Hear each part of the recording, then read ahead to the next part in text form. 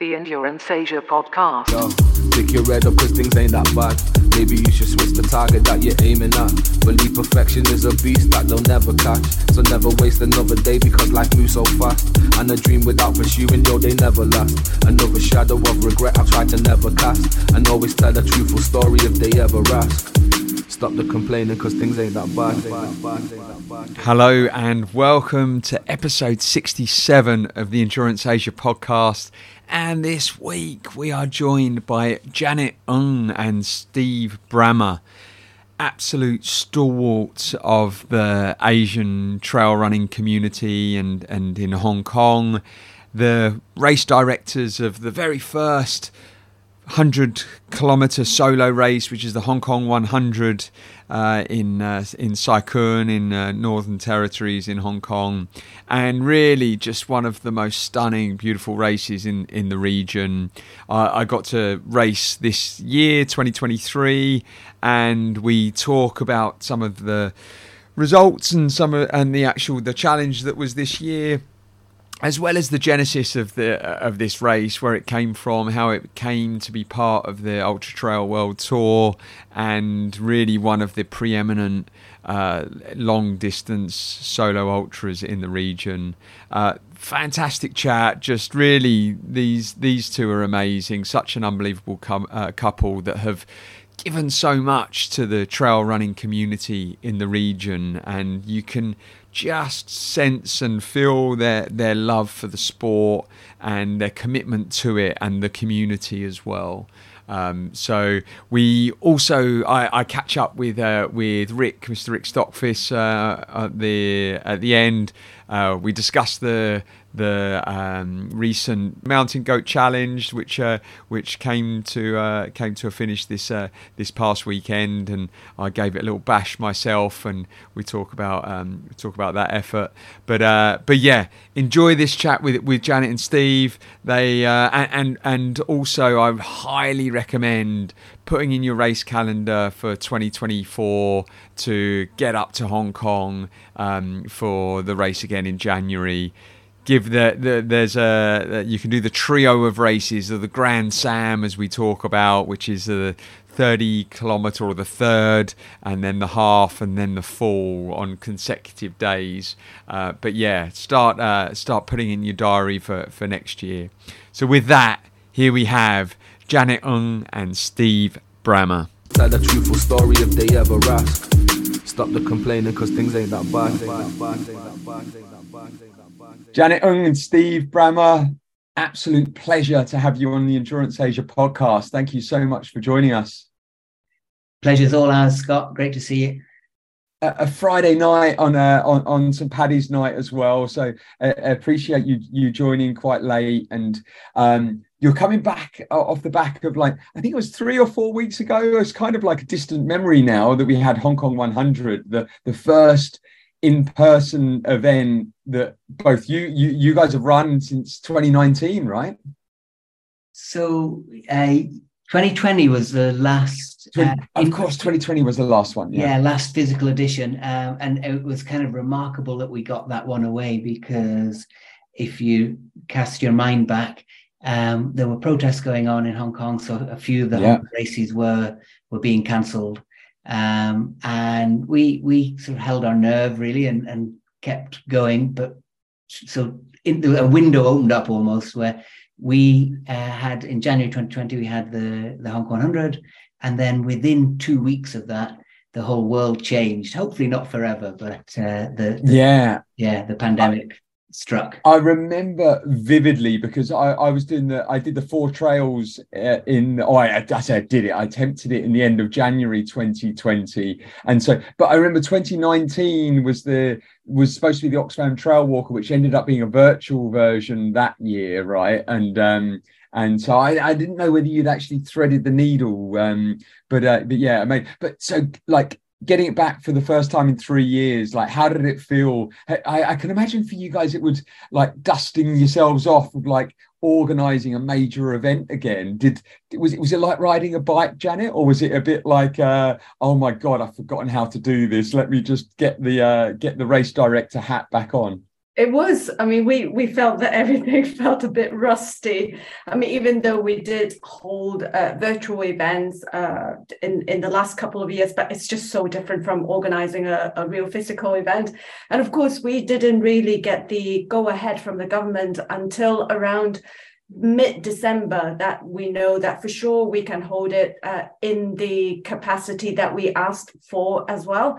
So everything was like we basically condensed like what needs to be done in half a year into basically like a month and a half, and it was long days and long nights. And also the thing is, quite a few of our suppliers is no longer in business because of the pandemic. So it was a lot of running around and putting heads together and see, what's plan B. But we're happy. And we kind of realized that because of that, with the really short notice, our usual contractor on the logistics side isn't in the business anymore. Same kind of thing with other contractors. So we kind of realized that we had to get it done as well as we possibly could, but it was one of those cases where perfection would definitely have been the enemy of the good. So just getting it done was the important thing, and getting it done sort of safely and so on. But what was incredible was, two things. One is the participants themselves and their attitude towards the whole thing, which was joyful and forgiving and patient. It was just fantastic being back one-on-one with physical runners, taking on the challenge all together, and the kind of welcome back motif, I think everybody really felt. And so it was the kind of the enthusiasm and just the joy that we're all back together and doing what we love was tangible. We felt anyway. But I mean, being there, I absolutely felt it as well. Like it really did.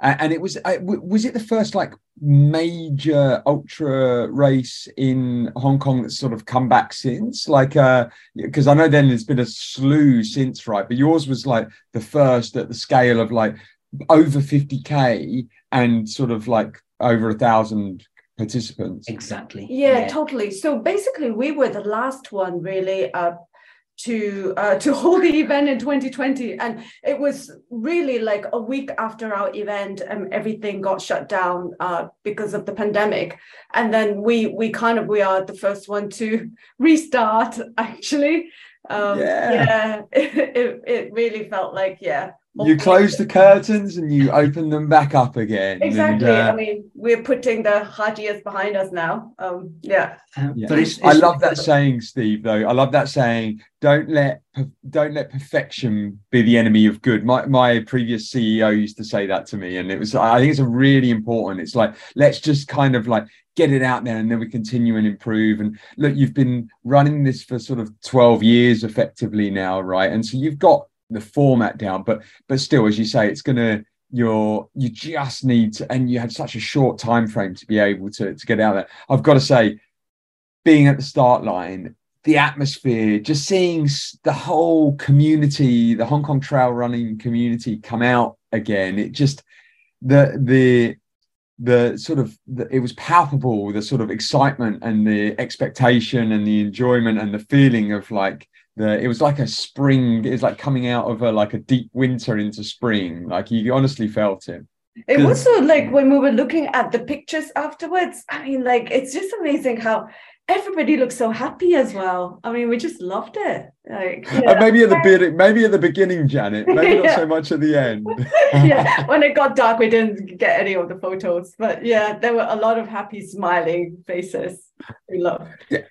Did you make any changes for this? I mean, obviously the course has changed. Well, it was originally around a 98-kilometer course. And in fact, actually, let's talk about the genesis of the race, because I lived in Hong Kong from 2009 to 2015. I landed in Hong Kong, and I remember like being a bit of a hiker and then seeing Oxfam Trail Walker. I getting the Hiker's Guide to Hong Kong book and seeing the four different trails in there, and seeing the Mackelhose and going, it would be great to maybe do that in one go or maybe over. And then I realized that there was a a major trail race, which was the sort of, I suppose, pretty much one of the genesis of trail running in Hong Kong, the Gurkha Route, the Mackle-Hose, the Oxfam Trail Walker, which started near on 30 years ago, right? And I understand, Janet, you raced it sort of like late 90s, the first time that you actually gave Oxfam Trail Walker a go. And Steve, for you, like, when was the first time? 1996 was my first Oxfam Trail Walker. Is that right? Okay. So I suppose both being sort of trail runners, like early in the trail running community in Hong Kong, like when did you really come up with the idea of actually having a solo race in Hong Kong? Because to that point, Oxfam Trail Walker being a team of 4, and there weren't any sort of long distance. You had your Action Asia, 50Ks were the maximum, but there was nothing really going beyond that kind of distance in the territory. Yeah, so as you say, Scott, I mean, we did in those days have a individual foot race of that distance. And so Steve and I, we've been traveling overseas to do these 100-kilometer events. And it was after we participated in Ultra Trail Australia in 2010 that I think I attribute this to Steve's idea of organizing our event. It must have been, it's probably May 2010. And we went down to Oz. And I mean, I'd spent quite a lot of time in Australia. I ended up in Hong Kong almost I was on my way to Australia from the UK to work. I thought I'd live and work in Sydney, and just never quite made it past Hong Kong. I don't blame you. That was back in 1995. And so I've always really liked spending any time we could in Australia. And we went down to the Blue Mountains for the 2010. It was called North Face 100 Australia in those days. Okay. And we both had a really good time. Janet nailed it and was in the top 10. I sort of plodded around and waddled my way in a little bit later.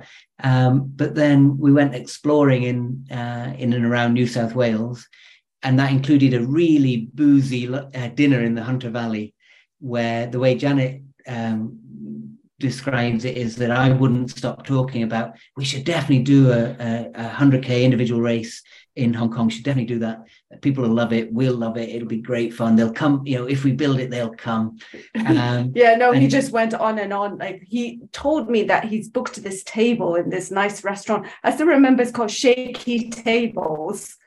Is that nice restaurant in a winery? The wine got the better of both of us. I think Janet she agreed, she says, just to make me stop. So we started all the best laid plans. Yes. They always happen after a few drinks, and you come up with a stupid, crazy idea which you regret at a later point. But as you say, I mean, like we all started off doing trail running as members of trail running teams and in Trail Walker. So we know of a lot of friends that do this sort of sport, and we thought, maybe we'll just organize this event and see if any of our friends are interested in trying it out as an individual event rather than as a team of 4. And it just started from there. Yeah. I remember it very clearly because I think the first time I did Trail Walker was 2010. And I remember seeing advertising for it, and I'm like, the challenge is I normally spend Christmas boozing and drinking, and I don't necessarily like train during that period. And then the following year, then all of a sudden it became impossible to actually get a spot in it. Like, not impossible, but it got like within a couple of years. I know that obviously started from humble beginnings, but very quickly gained traction. And then it was the preeminent event in the region, right? And you must have been one of the first 100K races actually in Asia, right? Probably, yeah. I mean, I think there might have been a North Face 100 Beijing beforehand. And there was North Face 100 down in the Blue Mountains.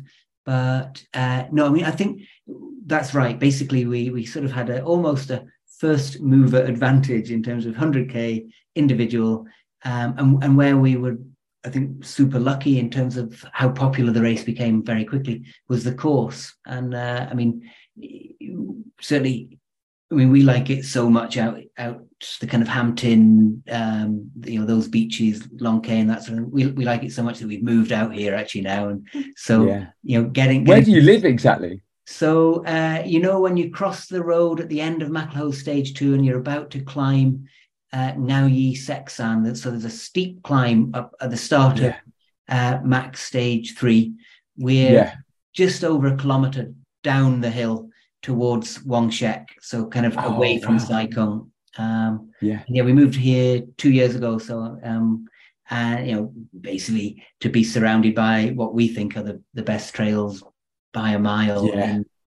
So we're just a kilometer, 2 kilometers from a couple of our checkpoints. Checkpoints 2 and 3. Very near where we are.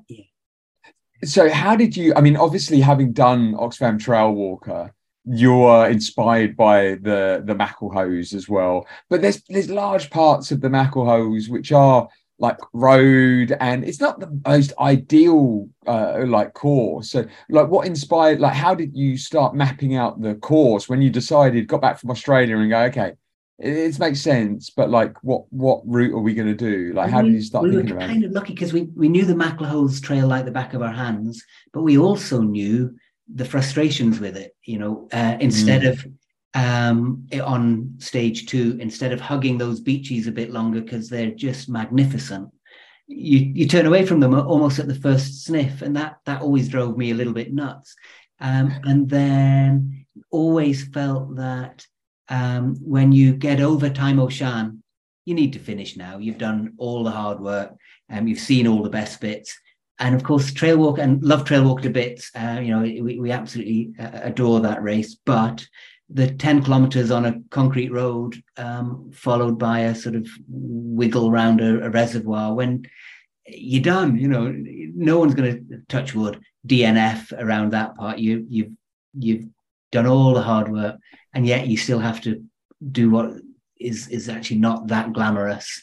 Whereas we thought, get over Taimo Shan and then get to the finish as soon as possible. And so, we've sort of found another 20k of kind of beautiful coastal scenery to go around, and taken out that kind of 10k on a concrete road after Route Twisk, and then that last bit out. So, and we were lucky that we knew the area really well, but we also had lots of friends. Andre Bloomberg contributed a bit, Chorkin and Ida, who are trail legends here in Hong Kong, and a whole bunch of other people gave us sort of little tidbits. Try this, try that, and it's super helpful, and really good fun actually. If you haven't done it before, plotting race routes like that is great fun, and a lot of trial and error. You think, this is going to be good. It looks great on a map. You get there and it's skanky, or it's not passable, or there's a dog problem, or so it's a real adventure actually, doing that. And I mean, mapping it out must have been so much fun, but the course has also evolved over time, right? So I think originally it was like a 98k course, and you've plugged in another hill to get a little bit more elevation. So tell me about what was the original distance, and then what has it evolved to? So 98k, could have been even slightly less than that to start with, and then it's now sometimes measures at 103. It's always, it depends who's watch, but we bill it as about 103k now. And a couple of reasons for some of the changes. One was an ITRA points issue about 4 or 5 years ago, where we needed a little bit more elevation, a little bit more yardage to get the correct number of ITRA points.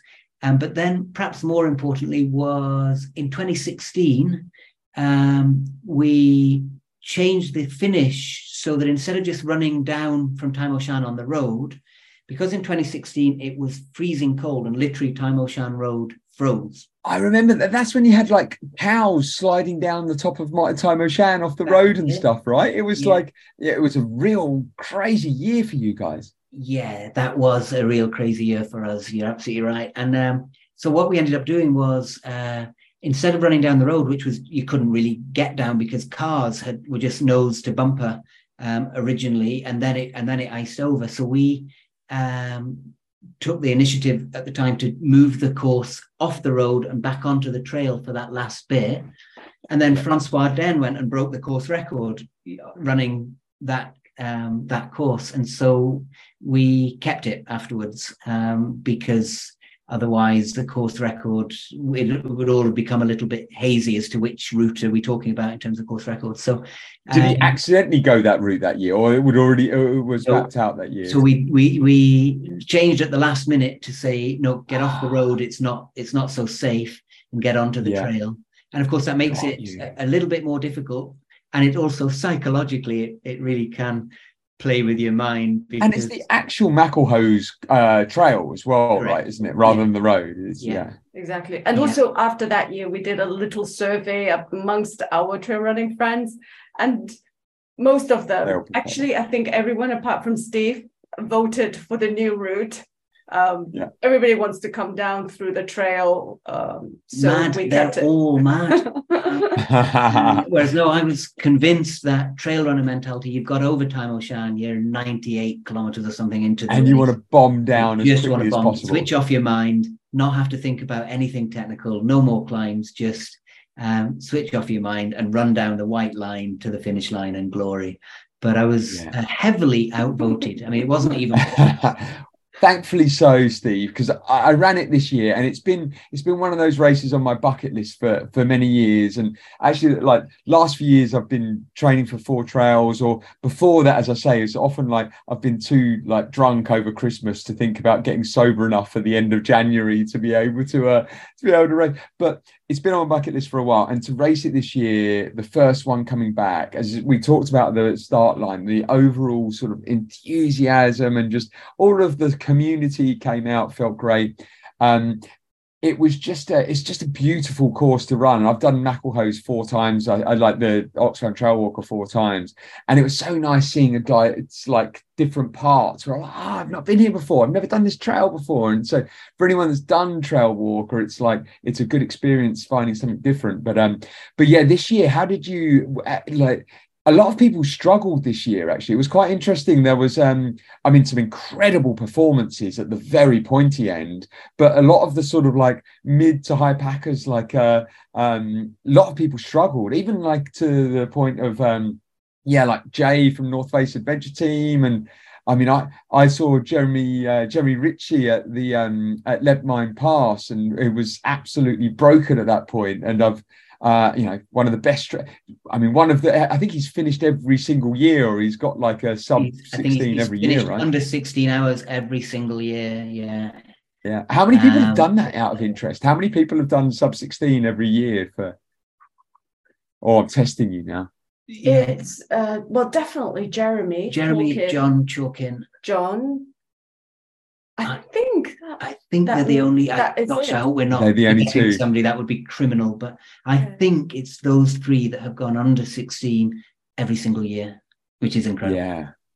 Yeah. So what did you think about this year? I mean, obviously it's the first race back, so a lot of people haven't necessarily travelled overseas for races. So a few people might have been a bit rusty, but yeah, how did you think it will pan out? Yeah, I think it was a little bit hotter. So we were looking sort of very scientifically and very often at the weather forecast coming into the race, as you always do. And Thursday for the 3rd was kind of the perfect running day in Hong Kong. Friday was just warming up a wee bit, but still good. And Saturday warmed up significantly. Now, it wasn't, it was a lovely day to be out and about in Hong Kong, but maybe slightly too hot and humid to be running 100K with 5,000 something meters of vertical gain. And I think that took its toll. And I think the other thing is we're all beginners again. So many of us have forgotten what it takes to run a 100K course, how to adjust because it's a bit hotter and so on. So we had the highest DNF rate we've ever had at 35%. Is that right? Just under. So 65 point something finished and 34 point something DNF'd, and that's the highest it's ever been by about 4%. Wow, that's crazy. I didn't realize that the DNF was that high. And you think it was just mainly the weather that was causing that? I think it's a factor of it's two factors really. One is the weather, and it was, Yope Chan got to the finish line, and he holds the course record at 10 hours. Yeah, what was the course record? 10 hours, 1 minute. 1 minute, basically. Yeah. And he at an interview, 10:37, wasn't it? And he said that he still thinks it can be done, but not on a day like today. Sub 10. So he still thinks it's possible to go sub 10, and he, that was his goal. Obviously, if you've already done 10 hours in a minute, but he said he still believes it can be done, but not in conditions like back on the 18th of February this year. Basically, I think everyone that I asked this year how it went, everybody thought it was hard. Like the three things: cramps, overheating, and stomach problems. Almost every single, I think, apart from one person, and even that, it was Alan. Alan was like, he was the only one that says, "Oh, it's fine, had a nice time." But then even that, like 2 minutes later, you had to lie down. The one or two people for whom it was Ludovic Reams, who of course was the first smashed it non-mainland Chinese finisher on the men's side, and he seemed to found the whole thing really positive, and he just said he just fed off the positive energy of the volunteers and the aid stations, and I think he ran quite a clever race. He was a wee bit back, and then he came up the field in the second half, and I think that's probably the way to go on a hot day, to sort of, as it cools down a bit, to really accelerate through the field. And so Ludovic, I remember speaking to at the finish line, he said he kind of never missed a beat, just loved it. But a lot of other people were finding it, a wee bit too hot. Nikki Hahn, who's a total legend, said that it became a bit of a trudge for her because she found it a bit hot. And so that seemed to be the story, was that, people found it a bit hot. And I'd say it's perhaps me reading between the lines a bit, that it's also, you get out of the habit of how do you manage yourself on these long races when you haven't been able to do it for 3 years. And I think the virtuals are a little bit different. There's not that same temptation to get carried away. Yeah, you don't have the start line fever, or race face, as my mates call it. Like when you get it, right. There's a couple of people I saw at the big start line. They're like, I'm gonna really go for it. And I was just like, okay, that's cool. Good luck. Yeah, and then passed them after 30k, like broken and got cramps and stuff. It's like, okay. But there's it's funny, like Henry Lokinen, I never know how to pronounce his surname, but he's based in Singapore now, so I've like trained with him occasionally, and he had a phenomenal race actually. I think he finished fastest time that he's ever done it. Henry, is it Lekkonen or but he ended up, I think I hear it as Lekkonen, but Lekkonen, but he's obviously, I think, done 5 or 6 times, and he had his fastest time, and everyone's going, oh, you live in Singapore now, there's no way you're going to be able to do it. But he actually lives right by Bukatima Hill, and he's up and down there every lunchtime, so and he'll be heat adjusted. Exactly. And so the two of us were, I tell you what worked out for me really well when running is I just went out very chilled, very slow, and so and a lot of people like racing for the first bottleneck as you turn up the initial hill. And I was like, oh, cool. I was chatting to Will Hayward and just cruising through. And so for the first 2 or 3k, I was just stuck in the bottleneck, just having a chat, really enjoying it and just chilling out. And then as it thinned out, then it was like, okay, can start putting the throttle down, and then you just pick people off as the day goes on. And I think it's almost like the John Ellis style of going out slow and then just picking people off. And I think it was quite nice. But so and it was when I passed Jeremy though, and just to see him absolutely broken, had been throwing up for a few hours, I was like, okay, there's a lot of people have struggled today. But you must be quite proud almost, when you've got a race course that's hard enough that 34% of the field struggle to finish. I would actually be pretty proud as a race director with that. That's not how we roll. Not how you look at it. No, not at all. If 100% could finish, we'd like 100% to finish. I know Barclay has just been going on, but that we're kind of certainly our mindset is the accessible tool of Laz.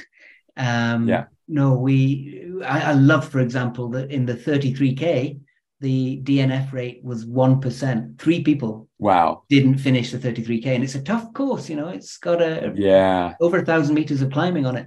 But looking at that and seeing that all bar 3 managed to finish it, that makes me sort of prouder than 35% not finishing the 100. No, I get it. And you had to move the cutoff for one of the events as well, because I think because of one of the checkpoints, you had to sort of change the cutoffs, right? Yeah, the cutoff was changed by 14 minutes, so extended, because the start, all 3 starts were slightly delayed because we needed an okay from the police for traffic sort of safety. And so we extended all of the cutoffs in the end by 14 minutes. But again, that was sort of a bit of a wrinkle to have to sort of organize that. And there were a few people grumbling a bit who missed cutoff by, 15 or 20 minutes and so on. That it was, again, not having organized the race for 3 years, and the police said to us this year, we definitely want to stop the traffic, because we haven't in the past. You're behind the country park gate, so there's hardly any traffic, and yet next year we'll do that differently to make sure that it's sort of much smoother, because it was quite hard to basically a policeman who was probably 400 yards up the road trying to get messages to us at the start line. We couldn't see him, so it all turned into slightly Keystone Cops attempt to get the race started. So 40 minutes later the start, and again, this is indicative of the mood, the atmosphere, and people were super patient, and no one grumbled. They just smiled and stood and started late, and nobody seemed at all antagonized by it, where you could imagine people getting quite grumpy. In the UK in February, I think there'd be a sort of "why are we waiting" chorus, but no, people just patiently waited, and then off they went, a little bit delayed. And I think it's a measure of how much goodwill there was and how much excitement about being back, that people, if they're waiting 3 years, are happy to wait another 14 minutes.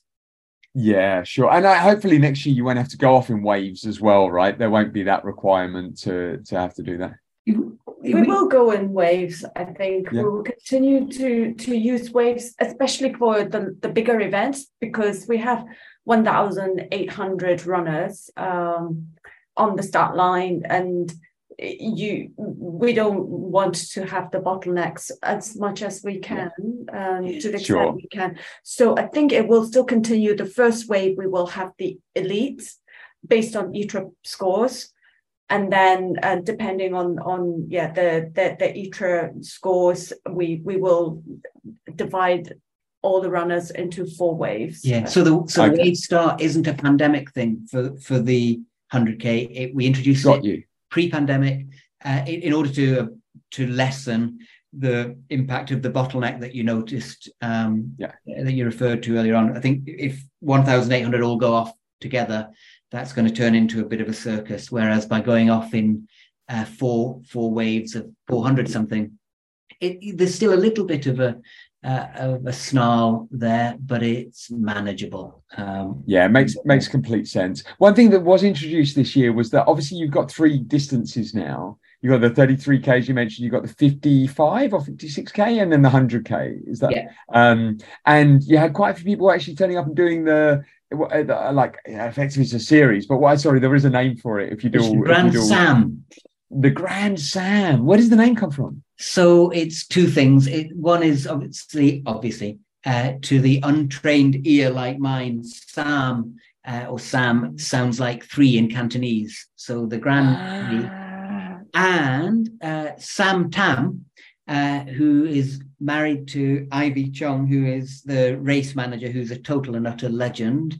And Sam proposed to Ivy at the finish line of Hong Kong 100 back in 2012 or something like that. And Sam, when we introduced the 50K back in 2020, the first person to say I want to do both was Sam, and the only person to finish both was Sam. Then when we introduced the 33K this time round, again, Sam was the first person to say I'm doing all 3.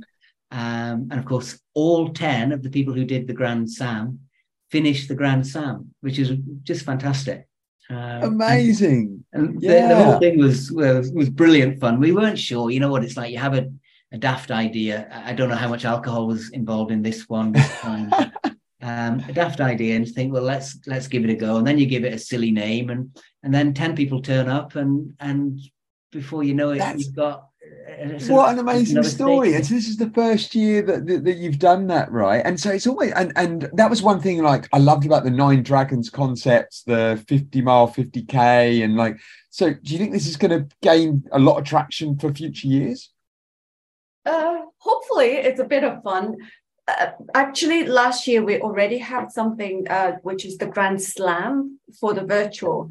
So we introduced the 33K last year for the virtual. So some quite a lot actually of runners were already doing all three events, but of course with the virtual they've got one whole over a month to do it. Exactly. Yeah. This one is very hardcore. Yeah. 3 distances in 3 days or 4 days.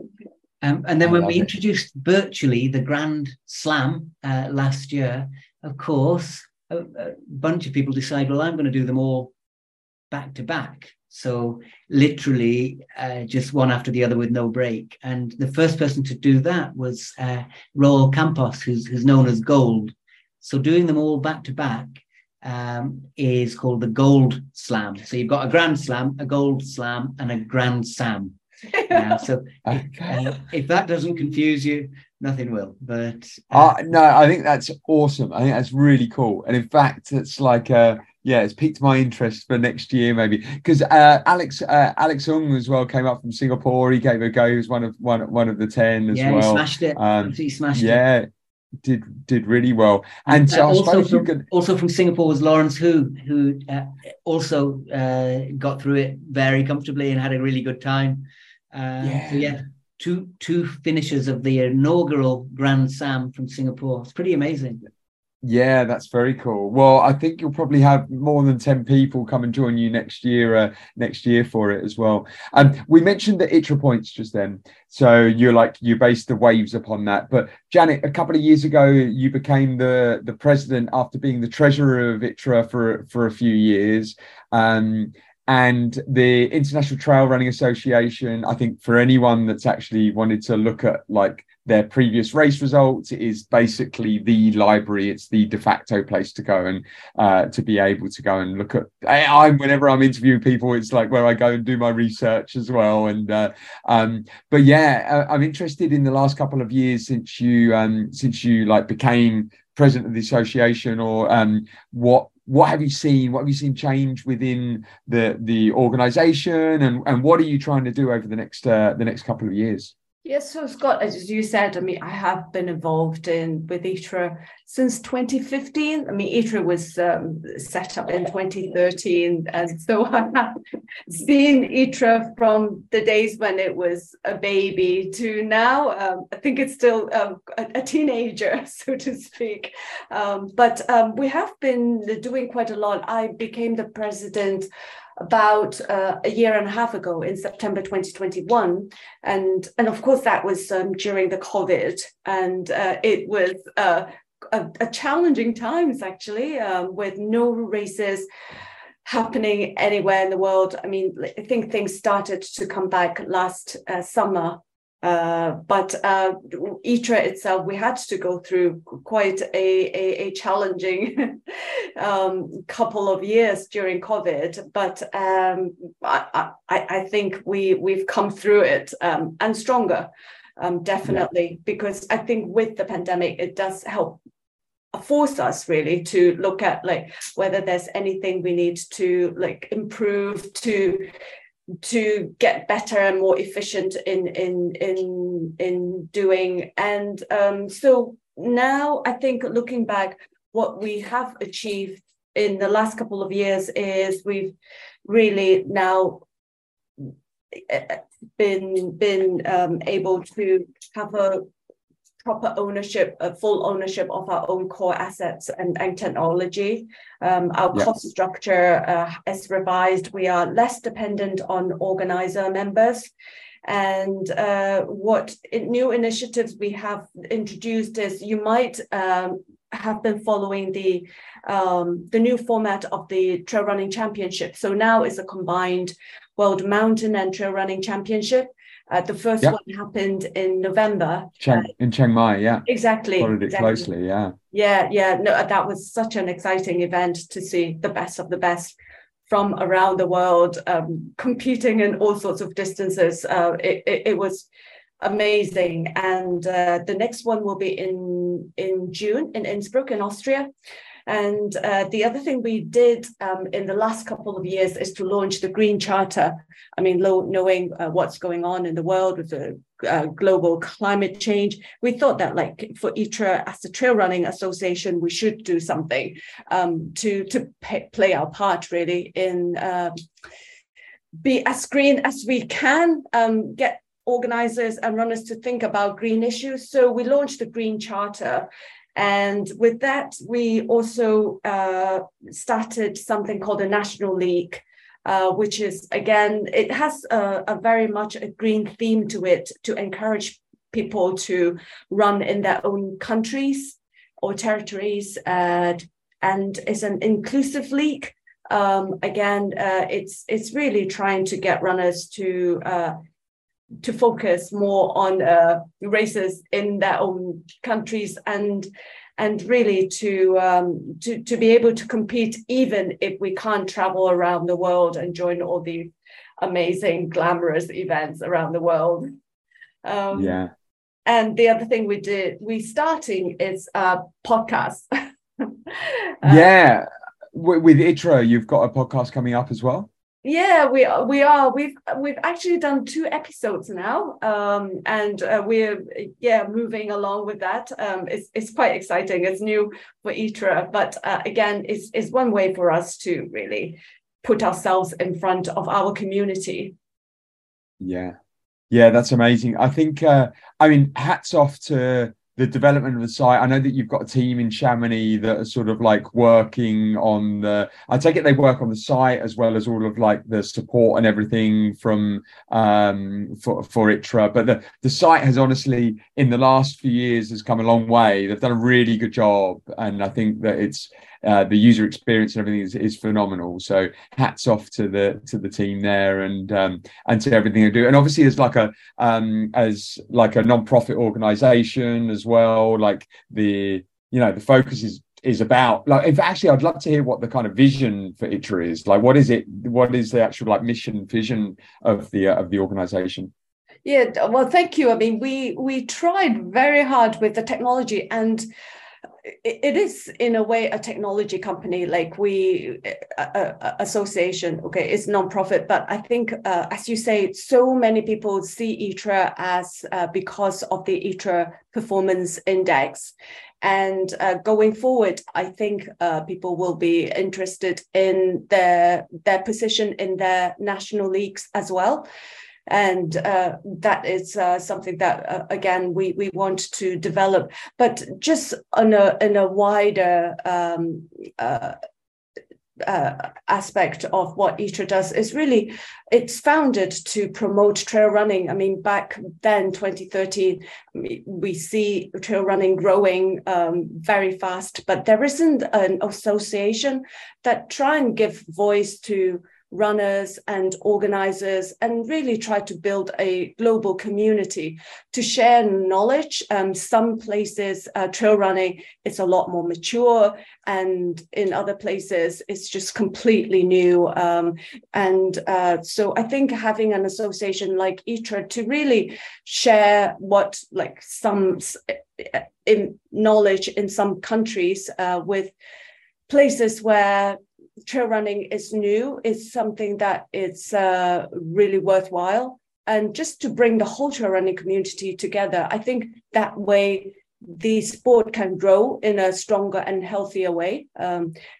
People can share know-how on safety, on green issues, and I think with ITRA, we will still stay true to our mission of promoting trail running without really any, I think, side or hidden agenda, because it is a non-profit. we all do it for the love of the sport, really. All the members of the steering committee, myself, we're not paid. We're just doing it because we believe in the values, and we ourselves have received and got so much out of trail running ourselves that we just want to promote it and to make this community, this global trail running community, stronger through ITRA. Yeah. That's absolutely commendable, Janet, and to invest your own personal time into trying helping the global sport be better is impressive, and also domestically in Hong Kong as well. I know the Trail Running Association of Hong Kong. You're like, did you found that? You were one of the initial founding partners of TRA HK. Yeah, we are. Without sounding like busybodies. Yeah, I know. Like, surely you two have got day jobs as well. I know you're both like from the legal profession originally. Like, have you retired already, or are you still like grinding it out on with the white collar as well as the trail runners on? Yeah, no longer white collar on legal work. I mean, like I packed it in when HK100 got just so big that like, unless we are happy to just spend like 5 minutes eating after work and forget about our own trail running as well, otherwise like something got to give. So I think when it was maybe 2014 that I stopped working as a lawyer. And Steve has now retired as well from his legal job. So we're all both living the dream up in Saikun, beautiful.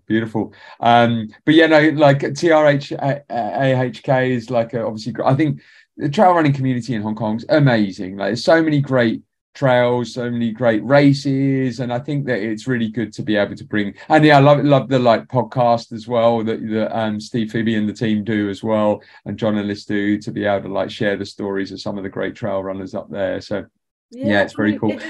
It is awesome. I mean, the Hong Kong trail running community, I think so much of it is because like we all started trail running as with Trail Walker, where it is a team event.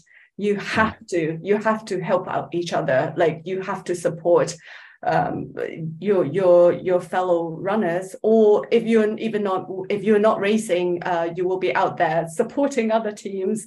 So I think that's how Hong Kong built such a strong and close-knit community. It's pretty amazing. It's funny how Oxfam Trail Walker has been where so many people have cut their teeth in trail running. There's so many stories of people that I've heard that like first time they ever did a race was or certainly a long distance race. Obviously, people like even like at the like Action Asia and Michael Madders there, and then you had the King of the Hills series. Like, but in terms of long distance ones, like Oxford Trail Walker was the very first. But I think it's also the charity aspect of it, the fact that like if you knew you got a place, you had to raise like, I think it was a decent sum of cash, like 35,000 Hong Kong dollars. I can't quite remember what you had to raise for each team, but it like that almost brings the community feel to it, because everyone's like promoting, hey, like I'm doing this big race, come and donate to it, that everyone knows about it, and everyone say it just, I think that was it's probably we owe a lot to Oxfam Trail Walk for the community of the Hong Kong trail I don't running. think anywhere in the world there's a trail running community like Hong Kong, in terms of the way that we all support each other, and that, if you need help, it's offered, and the race organizers see each other as colleagues and friends rather than as competitors. I think because of that, it's one of these, it's the opposite of a vicious circle. It's a sort of beneficial circle where that's the behavior you see people modeling and people copy it. And so, in this sort of relatively small space, you've got an enormous number of trail runners, B, an enormous number of races, C, an enormous number of race organizers and volunteers, but they all get on and they all help each other, and it's really special. And don't think D, there's you've anywhere got else some like it. really talented trail runners as well. And like I know that HK100, it was dominated by a lot of mainland Chinese runners. On the female side, actually, that it was predominantly Hong Kong runners as well, right? There It was was just really some interesting. amazing... The top 10 women was split 50-50 between Hong Kong and mainland China. Whereas, of course, the top 10 men were, I think it was 9 from China and 1 from Holland. But, of course, Ludovic is Hong Kong resident. Hong Kong based. Yeah. And, yeah, I think it was really interesting on the female side to see the local trail runners really hold their own with some incredible talent from mainland China. And of course, Manyi's incredible. I'm just such a big fan of her. She's so cool, and she's like just such a phenomenal runner as well. And I was running with Kimmy a bit on the day as well. She's fantastic. But there's one I know that you're both like pretty accomplished trail runners, done lots of races, but there's one race which you guys have done, which I remember reading back about a few years ago when you did it, but the PTL, which is the part of the UTMB series, which everyone would know. You've got the main UTMB, which is 167K, and then you've got TDS and Triple C. But there's one that people don't necessarily know about, which is the PTL, which is it's roughly 300 kilometers, and it has to be in a team race, right? So tell us a little bit about it. And it's kind of almost the ethos of like Oxfam Trail Walker, that it's a team race, but there's a bit more to it than just 100K. You want to go? Well, so we've done PTL twice now. You've done it twice. I only knew the year that you did it with Dominic Rigby as the year I remember it. But have you done it with him both times, or who was the third wheel? No, that was the second time. The first time we did it, our teammate, it's called Jonathan Ng, and that was in 2015. 2015 was the first. So it's Janet Ng and Jonathan Ng. And me, and people would see us and think that they were the married couple and I was their guide or something, till they saw my mountain skills, and then that theory wouldn't work. So it was quite confusing for people that we were the married couple, and then there's Jonathan, even though Janet and Jonathan. So that was 2015. And then there's this Dominic. Did you finish that first time round? Yeah, we did. And the concept of the race is like 300K, not marked course. It's very much you need to do your own navigation orienteering. And could you map the course on a GPS watch still? Yeah, totally. Yeah.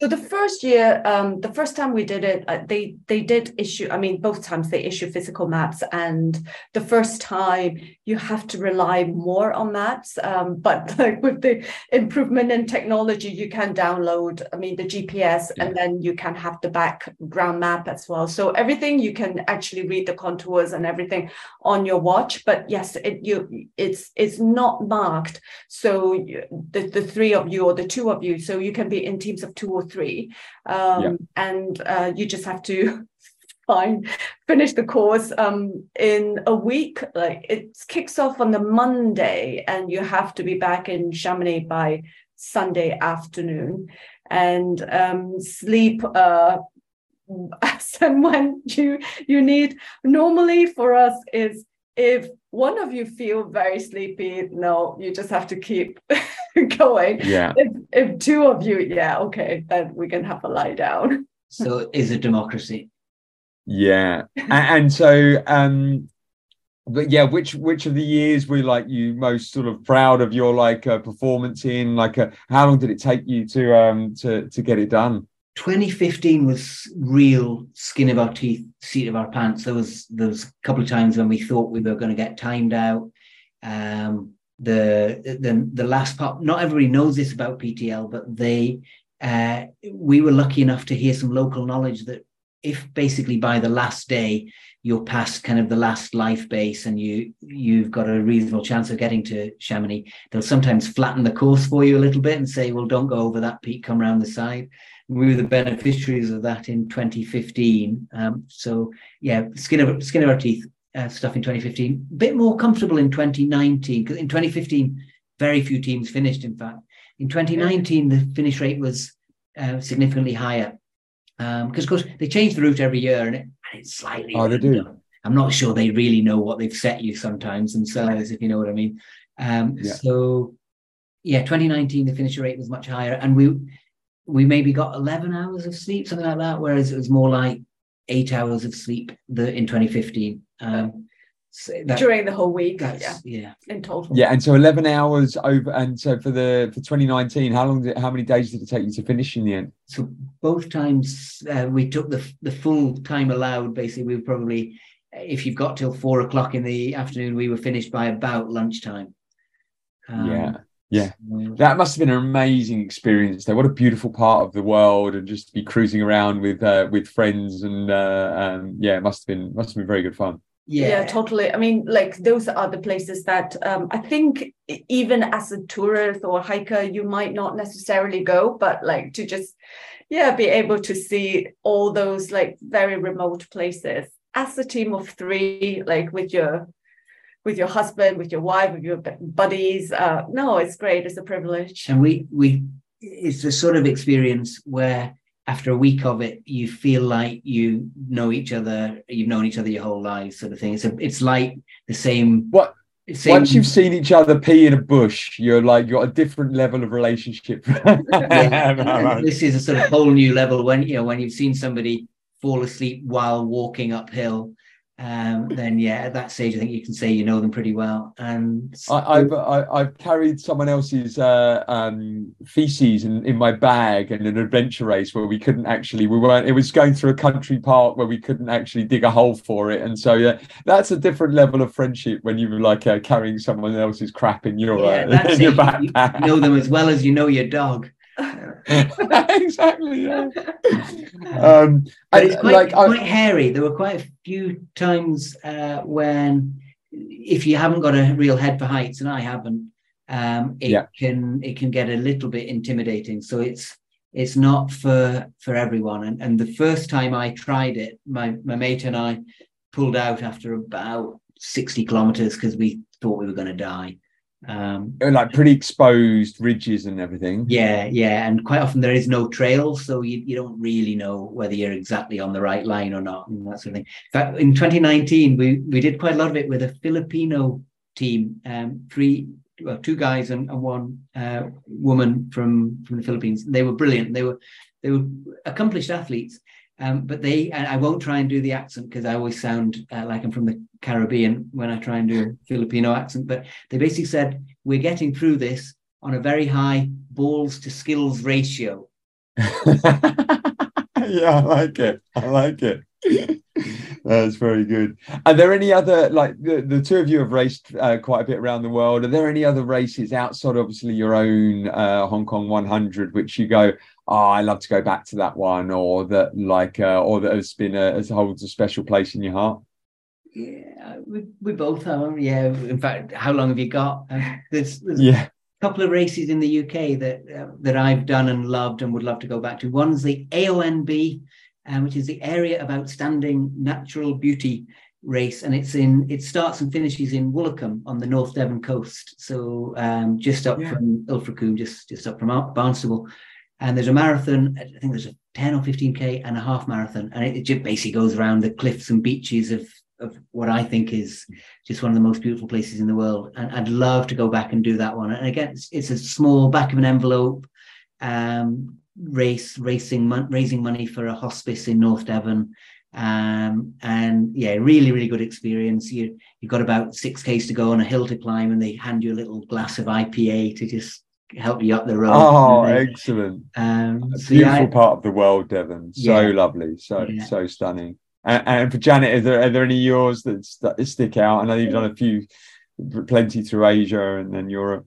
Yeah, I think a couple of the more memorable ones for me, it's the Great Ocean Walk in Australia. That is beautiful. I mean, I remember like just all these plants and the scenery. It's just so different. I mean, the plants just look so exotic and huge, and very memorable, like very low-key but beautiful, very well organized. The other one is definitely for me Marathon des Sables, which it's, I mean, again, like the night sky in the desert is just unbelievable. It's so beautiful.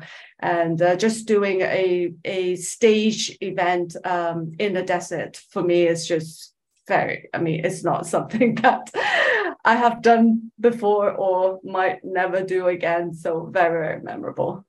You've never done any of the Racing the Planet ones at all? No, never. No. Yeah. And the one in Australia, is that Great Ocean Road? You say the Great Ocean Walk, but is it in It's Victoria? known as GOW 100, so Great Ocean Walk 100. GOW. Yeah, we did it. Where is it? It finishes just past the Seven Apostles. Okay, so it is along the Great Ocean Road. Yeah. Yeah, I can't remember what the name of the start is, but yeah, it's down in Victoria. There's the Great Ocean Road and the Great Ocean Walk next to it, almost, I suppose. Next door to each other. Yeah. But And I suppose back to home soil. What is your favourite trail in Hong Kong? And I probably have to say that it'd have to be off the Hong Kong 100 course. You're not allowed to say the Hong Kong 100 course because we all know that is one of the best trails, of courses in Hong Kong. But what's your favourite trail in Hong Kong? I totally love the Dragon's Back. And it used to be a bit of a secret almost. And then, but actually post SARS, when people realised how important it is to live a bit of a healthier lifestyle and get out and about, post SARS, it became sometimes a bit of a victim of its own success. It gets a bit overcrowded, but if you can do it on a weekday, and also, or if you've got friends visiting and you can take them, on a weekday to avoid the crowds. Dragon's Back is that's not news to anyone, but I still think it's just unbelievable. It's the quintessential one, isn't it? It's like visitors to Hong Kong. It's not too hard. You can maybe even just like get the bus out to Sheko and just go and crack on into it as well. And Janet, for you, which part of Hong Kong is? If I can't choose Sai Kung, we used to live in Causeway Bay. For us, going up the hill into Violet Hill and Mount Butler, those for me, it's great. I mean, like we go there. I mean, I used to go there definitely every week, if not every day. And it's very nice. I mean, you're just up on top. Above the city, and you've got the city below you, the waters. I mean, I like that a lot. I thought you were going to say I know it's not quite your namesake, Mr. Brammar, but I thought you were going to say Brammar Hill or around there. It's close to close to that hill. Yeah, it's funny. A friend, Milos, who used to live in Hong Kong, has moved back to Europe, and once sent me it turns out, photoshopped Brammar Hill sign to Brammar Hill sign, and you couldn't tell it had been photoshopped. And I sent it to my brother, and he said how little he knows about anything really, but he said, "Oh, have they done that because of Hong Kong 100? Is that have they honoured you like Maclehose?" And no, I think it's Photoshop. Brilliant.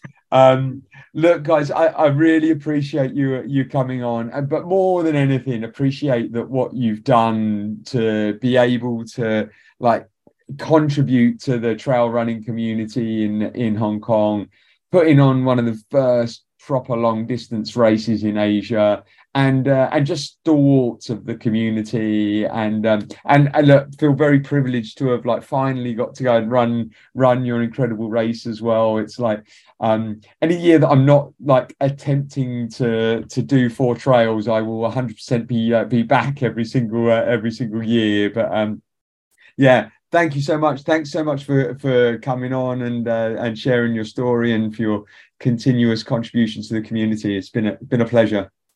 No worries, Scott. Total pleasure. But before we go, we should turn this round slightly. I mean, you've just done Hong Kong 100. You couldn't do it before when you were living in Hong Kong because you ate too much at Christmas. How you've talked about the sort of energy and enthusiasm at the start line, but how did you find it as an experience? Was it everything you hoped it would be? Was it because you were one of the other, along with Ludovic and one or two others, you were one of the people who turned up at the finish line in pretty good shape, and you didn't seem to have been beaten up by the humidity. Well, I don't think you saw me like about 10 minutes after finishing, like sneaking off around the corner and dry reaching. I think you missed that bit. I had my head between my knees for a little bit. Um, but yeah, absolutely just loved it. I mean, I think for anyone that's ever done the Oxfam Trail Walker before, you know a lot what you're going to expect. But one thing I would say was that, and actually Henry warned me beforehand, is like I like it was great having a drop bag halfway through. So I left a set of poles, which I haven't trained with poles for 5 years or so, but I'd left a set of poles halfway, so checkpoint 5 or so, or and so smashed the way through without having a bag on the first half. But then checkpoint from stage 4 of the Mac, I forgot how bloody difficult stage 4 of the Mac is. So from where you basically pick up the so it's from stage 5 of Hong Kong 100. My gosh, it's so tough, isn't it? And it just goes on and on and on. And yeah, all that seems to be uphill as well, does it, somehow? It was really difficult, and I've ran out of water, and I tried to remember to take on a lot more water before going on that bit. But I think as I looked at my timings was really, and I compared myself to Henry the whole way. I was a couple of minutes behind after every stage, but that stage 4 I realized beat me up, and it was the only stage where I was passing people the whole day. It was the only stage where one person passed me. But I think just it was. It just brought so many memories back of years training on the Macklehose and training for Oxfam Trail Walker and competing in it. And yeah, it was just an absolute joy. And the last few times I've done Macklehose has been in the opposite direction. And so it was just the whole thing about it I just loved. And just seeing the community out, seeing so many people out that have friendly faces and stuff. And one thing I would say as well is hats off to not just the organization, but all of the teams in the checkpoints. Just everyone was delightful, absolutely delightful. They're just and you could tell that they're well-oiled machines. They've done it before, but you're just rocking. I just handed my bottles. I'm fill those 2 up with water, that one with Coke. I'm just going to sit here and just try and slap myself into shape for a second. But every time going into every aid station, the teams were fantastic, really just brilliant. Brilliant organization and just so welcoming. And I was very pleased with the organization, the aid stations, everything that was available there, and the course. It was, I loved it. I can't wait to compete again. 18th to 21st January 2024. 18th to 21st of January. So anyone that wants to do the Grand Sam, they need to book that full week off. Because the 18th to 21st of January 2024, they're going to be absolutely smashing themselves. And for you guys, I know that Hong Kong 100, that's and you've got lots of other stuff going on as well. But have you ever thought about, I know there's lots of races in Hong Kong as well, and it seems like every weekend now there's something going on. But have you ever thought of branching out and doing anything else, either across the region or helping out any other race directors?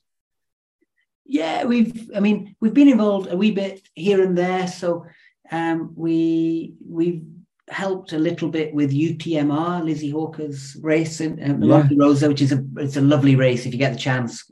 Particularly, I heard really good things. 4-day stage race is unmissable. But Lizzie, we were privileged to be invited by her to come and have a little look at the route when she was setting it up, because I think the problem she has is she's not a mere mortal, she's superhuman. So she'll do a course and think, oh yeah, this is fine, 6-hour cutoff, we're all good. So she needed some proper mortals to come around there. And so we plodded around to kind of say, I think 12 hours is already pretty tight, Lizzie. And so we've been back to volunteer most years at Monte Rosa, and we were there again last year, and I ran the stage race 2 years ago. It's a thing of beauty. And we were involved setting up the Moganshan Ultra in it's near Hangzhou. And we're not really involved anymore, but we were involved in the initial setup, and that was really good fun. And so we have, here and there, if somebody asks us, we'll usually try and help. but in terms of something more formal than that, never really.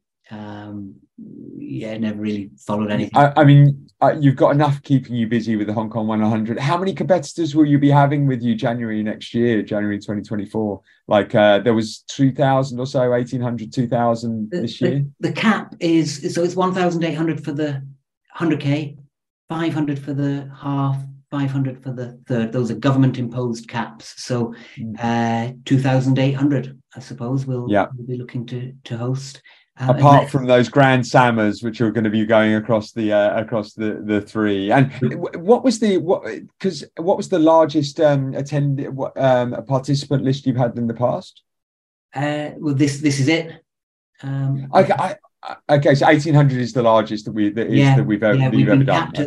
We've been capped at that for about 8 years now, something like that. So we've never been able to go above 1,800. It's only Oxfam Trail Walker which gets up to like the 5,000-6,000 or so. Is it Oxfam Trail Walker? No, yeah, that's right.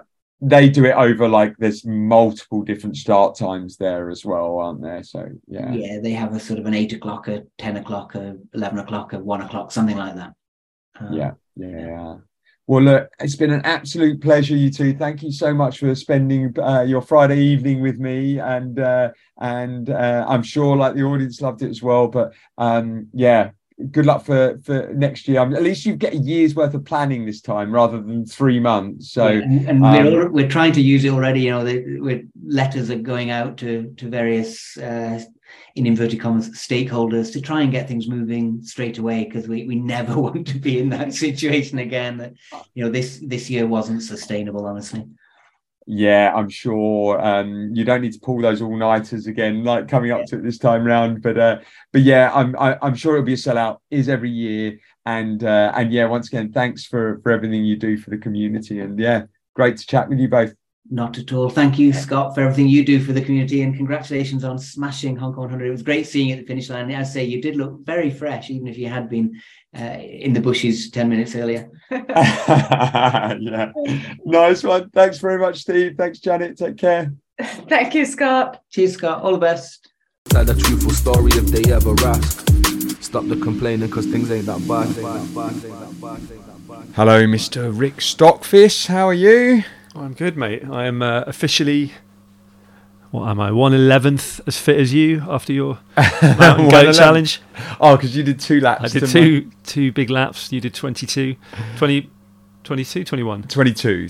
Yeah, so this weekend in Singapore, there's been the Mountain Goat Challenge, which is organised by Ben Swee, the running guild, the race director. He's got some crazy races in his repertoire, or on the running guild. Yeah, and they've really caught the imagination here, haven't they? Like, there was a lot of stuff like that we thought perhaps, you know, kind of had a place during the pandemic, but maybe not after. But actually, the idea of these sort of, you know, open windows in which you can compete and put your name up on the leaderboard have had some real staying power. Yeah, well, I think Craze Ultra was one of his first ones, and then he's like the HK100. They tend to be like really challenging road routes, right, and, going through random parts of Singapore. But over the last couple of years, he's brought in a few trail races. He does the 88.8, which is actually a really nice course. But all of them you can do off your own back and do Strava, or they tend to be. The Craze Ultra is an actual race, it's like a physical race. But yeah, this Mountain Goat one was I followed it last year, and there was some Jean-Henri, who we had on when he did the 200-kilometer route around Singapore. But yeah, he won it last year, and I thought I'd give it a little go this year. Yeah, and so 22 does put you at the top of the leaderboard. There's obviously a final showdown to come. Yes, yeah. So the top 5 females and top 5 males get to have another crack at it. I'm not sure if it's exactly the same course. I'm waiting to find out over a 2-week period. And yeah, but it was quite fun because quite a few people were out on the last day. I think a lot of people waited to the last day of the month to see what it was that they needed to get into the top 5. And so myself and Chris Timms and then Derek Lau, who was the Backyard Ultra assist last year that we had on the podcast, the 3 of us were dueling it out on the on Saturday. Yeah, it was good fun, wasn't it? Lots of familiar faces.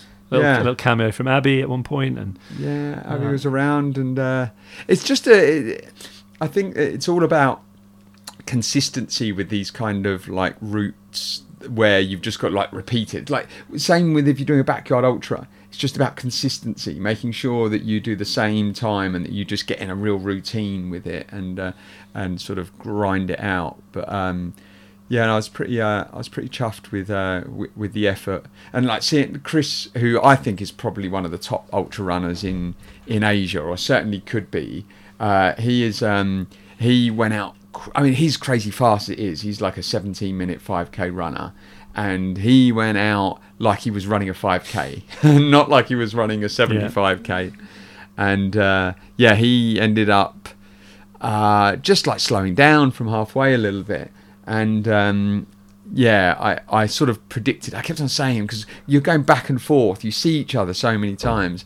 I'm like, watch your heart rate, like slow down, because I wanted to see him smash it as well. And he had set out a plan to do 20 laps at the beginning, and and then I think he kind of just started to slow down towards the end and was like, oh, okay, I'm happy with 21. He ended up doing, but he could have squeezed out 22. But I think he had cooked himself a little bit. But you certainly seemed to be in a pretty good rhythm when I saw you. Sort of middle of the day, you had a decent support at the bottom.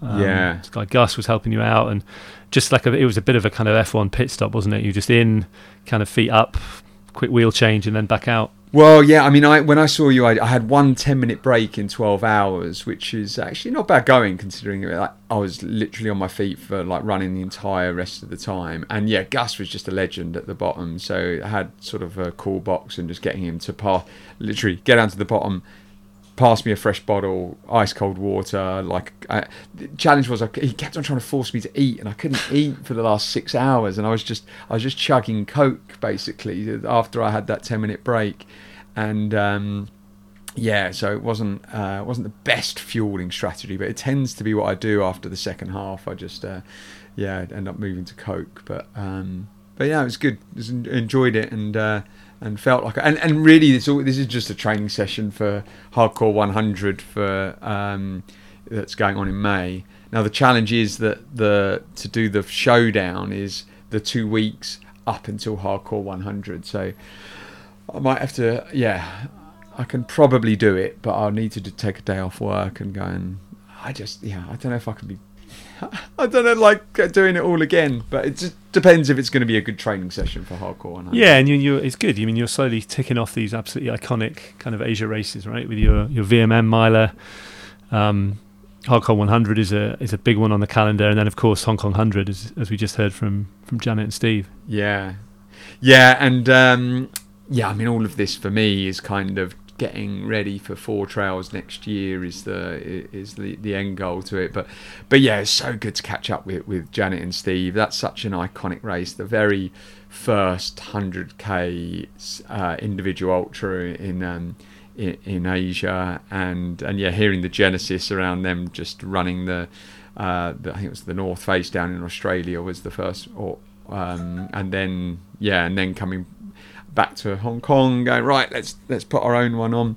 It's easy to look at Hong Kong now. That trail running scene so well established, and it just seems, I mean, obviously we have our blinkers on because we know it so well, but it just seems almost like an absolutely integral part of the city these days. It's such an important thing, and a reason that so many people love living there and love visiting.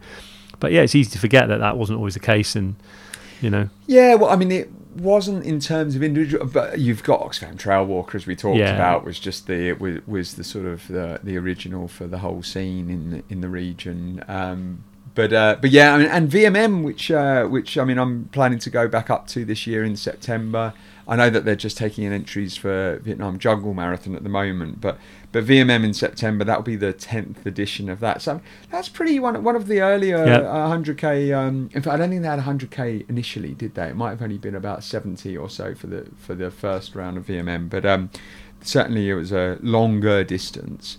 And so yeah, I think that, and TMBT, and we've just got some really cool races here, which is good to see. Like them still putting on, and yeah, I mean that calendar's pretty full again, isn't it? Which is great to see. It's just it's hard to kind of keep up, but there's been some great performances recently, and yeah. Well, I mean, talking about Hong Kong and these iconic races, I think Lantau 70 is also one of the first individual longer distance races, and that went on this weekend, and it was part of the Asia Trail Master, and yeah, Jeff Campbell is just smashing it at the moment. Got the third fastest time in history with just sub 8 hours, 7:50 or something, and was racing against Sherpa as well, who's been up in Hong Kong for a couple of weekends, he won the Chorus 50, didn't Chorus he? 50, yeah, and he, with Samaya like finishing just a minute behind him, like what an incredible run that she put in. She's such a good runner, but from the North Face Adventure team. But yeah, this weekend Jeff Campbell, and then Sherpa came in second, and then the ATM winner Arnie McIneramus. He came in third, and I think that's the first time he's ever raced in Hong Kong. Actually, it was his, and so he was a bit shocked by the number of steps, as I think most people are when they first get to Hong Kong. But yeah, off of his home turf, which is Mount Apo, where he won the race, but obviously a brilliant runner to come in third, and the first time racing overseas. Yeah, it's been it's just great having them all back and seeing some of these performances again. So looking forward to many more in the weeks to come. Yeah, well, you're not going to be here to witness them, though, mate. Well, I'll be following along, but hopefully using the Spanish trails to get ready for some races later in the year, and you know, if we can make it work, perhaps a reunion up at VMM. Yeah. Well, I mean, this is the last time we'll probably be recording an outro in person together for a while. Yeah. We might get some other special guests as well to do some in-person ones as well, but no, we'll still do some over calls. But yeah, man, it's kind of like an end of an era for you in Asia, but I'm sure you'll be travelling back a lot for work and stuff still, right? Yeah, it's a new chapter. I mean, it's a shame having been injured for the last couple of years, but it's been, it was great to get back out on my feet with you over the weekend, and a shame not to get out for a few more races before I leave, but at least things are moving in the right direction, and I mean, it's an exciting time, and we'll be back. So yeah, well, mate, you're in good shape. Those 50 days of running every single day. A bit of consistency. Yeah, I mean, we were talking about that, weren't we? Like, it was only 5k or a minimum of 5k a day, but I actually found it quite an interesting exercise just in consistency, because it does. By knowing, and if you know you have to run, it kind of takes away some of the decision making around it, and it therefore becomes a bit easier. You just somehow find the time, whether you thought you had the time or not. I think there's some downsides to it as well. That it forces you to go out when perhaps you wouldn't have done. Perhaps you need to rest, but I mean, not at that kind of distance. So, interesting good. You say that, because Roman Grillo, who runs pretty much every day, right? He's up to 1,000 now. Actually, I think it's 11. Anyway, it's over 1,000. I need to. I'll have to find it. But yeah, someone mentioned to me that he's actually cracked the 1,000. That's amazing. Yeah. And it's cool to actually see his Strava photo as he's wearing an Endurance Asia t-shirt as well. Good man. Good man. But yeah, no, that's once you got to the 50 though, you were like, okay, I'm done. Have you still been trying to keep? No. I mean, I think that's the thing. Right? I purposely broke the streak just so that I didn't feel the pressure to keep continuing, because I think that's the danger, that then you're in. It's amazing what Roman's done, but then the danger is you're going to force yourself to go out when perhaps you shouldn't. Well, he's still managed to do it even when he's been sick or has been or has been injured. He's still gone out for walks or something as well. Yeah. But it gets your body used to it. And I mean, look, slow and short streak run fighting a stomach bug. So he still goes out and does just 15 minutes. Yeah, a 3k run with a stomach bug. Yeah, 1180, or he must be 1182. He's on now. Bloody that's pretty amazing. Mental. What a dude. What's that, 3 3.5 years or something. That's crazy. Yeah. Good stuff, mate. It's been an absolute joy doing this over the last 4 years with you. That's been good, hasn't it? We'll continue to be putting out there and yeah, still to get some outros and stuff as well. But yeah, safe travels, and I will definitely come and join you on one of the courses in Europe soon. For yeah, sure. We'll see you out on the trails. So yeah, thanks for having me on, Scott. It's been an absolute pleasure. Cheers. Tell the truthful story if they ever ask. Stop the complaining, cause things ain't that bad.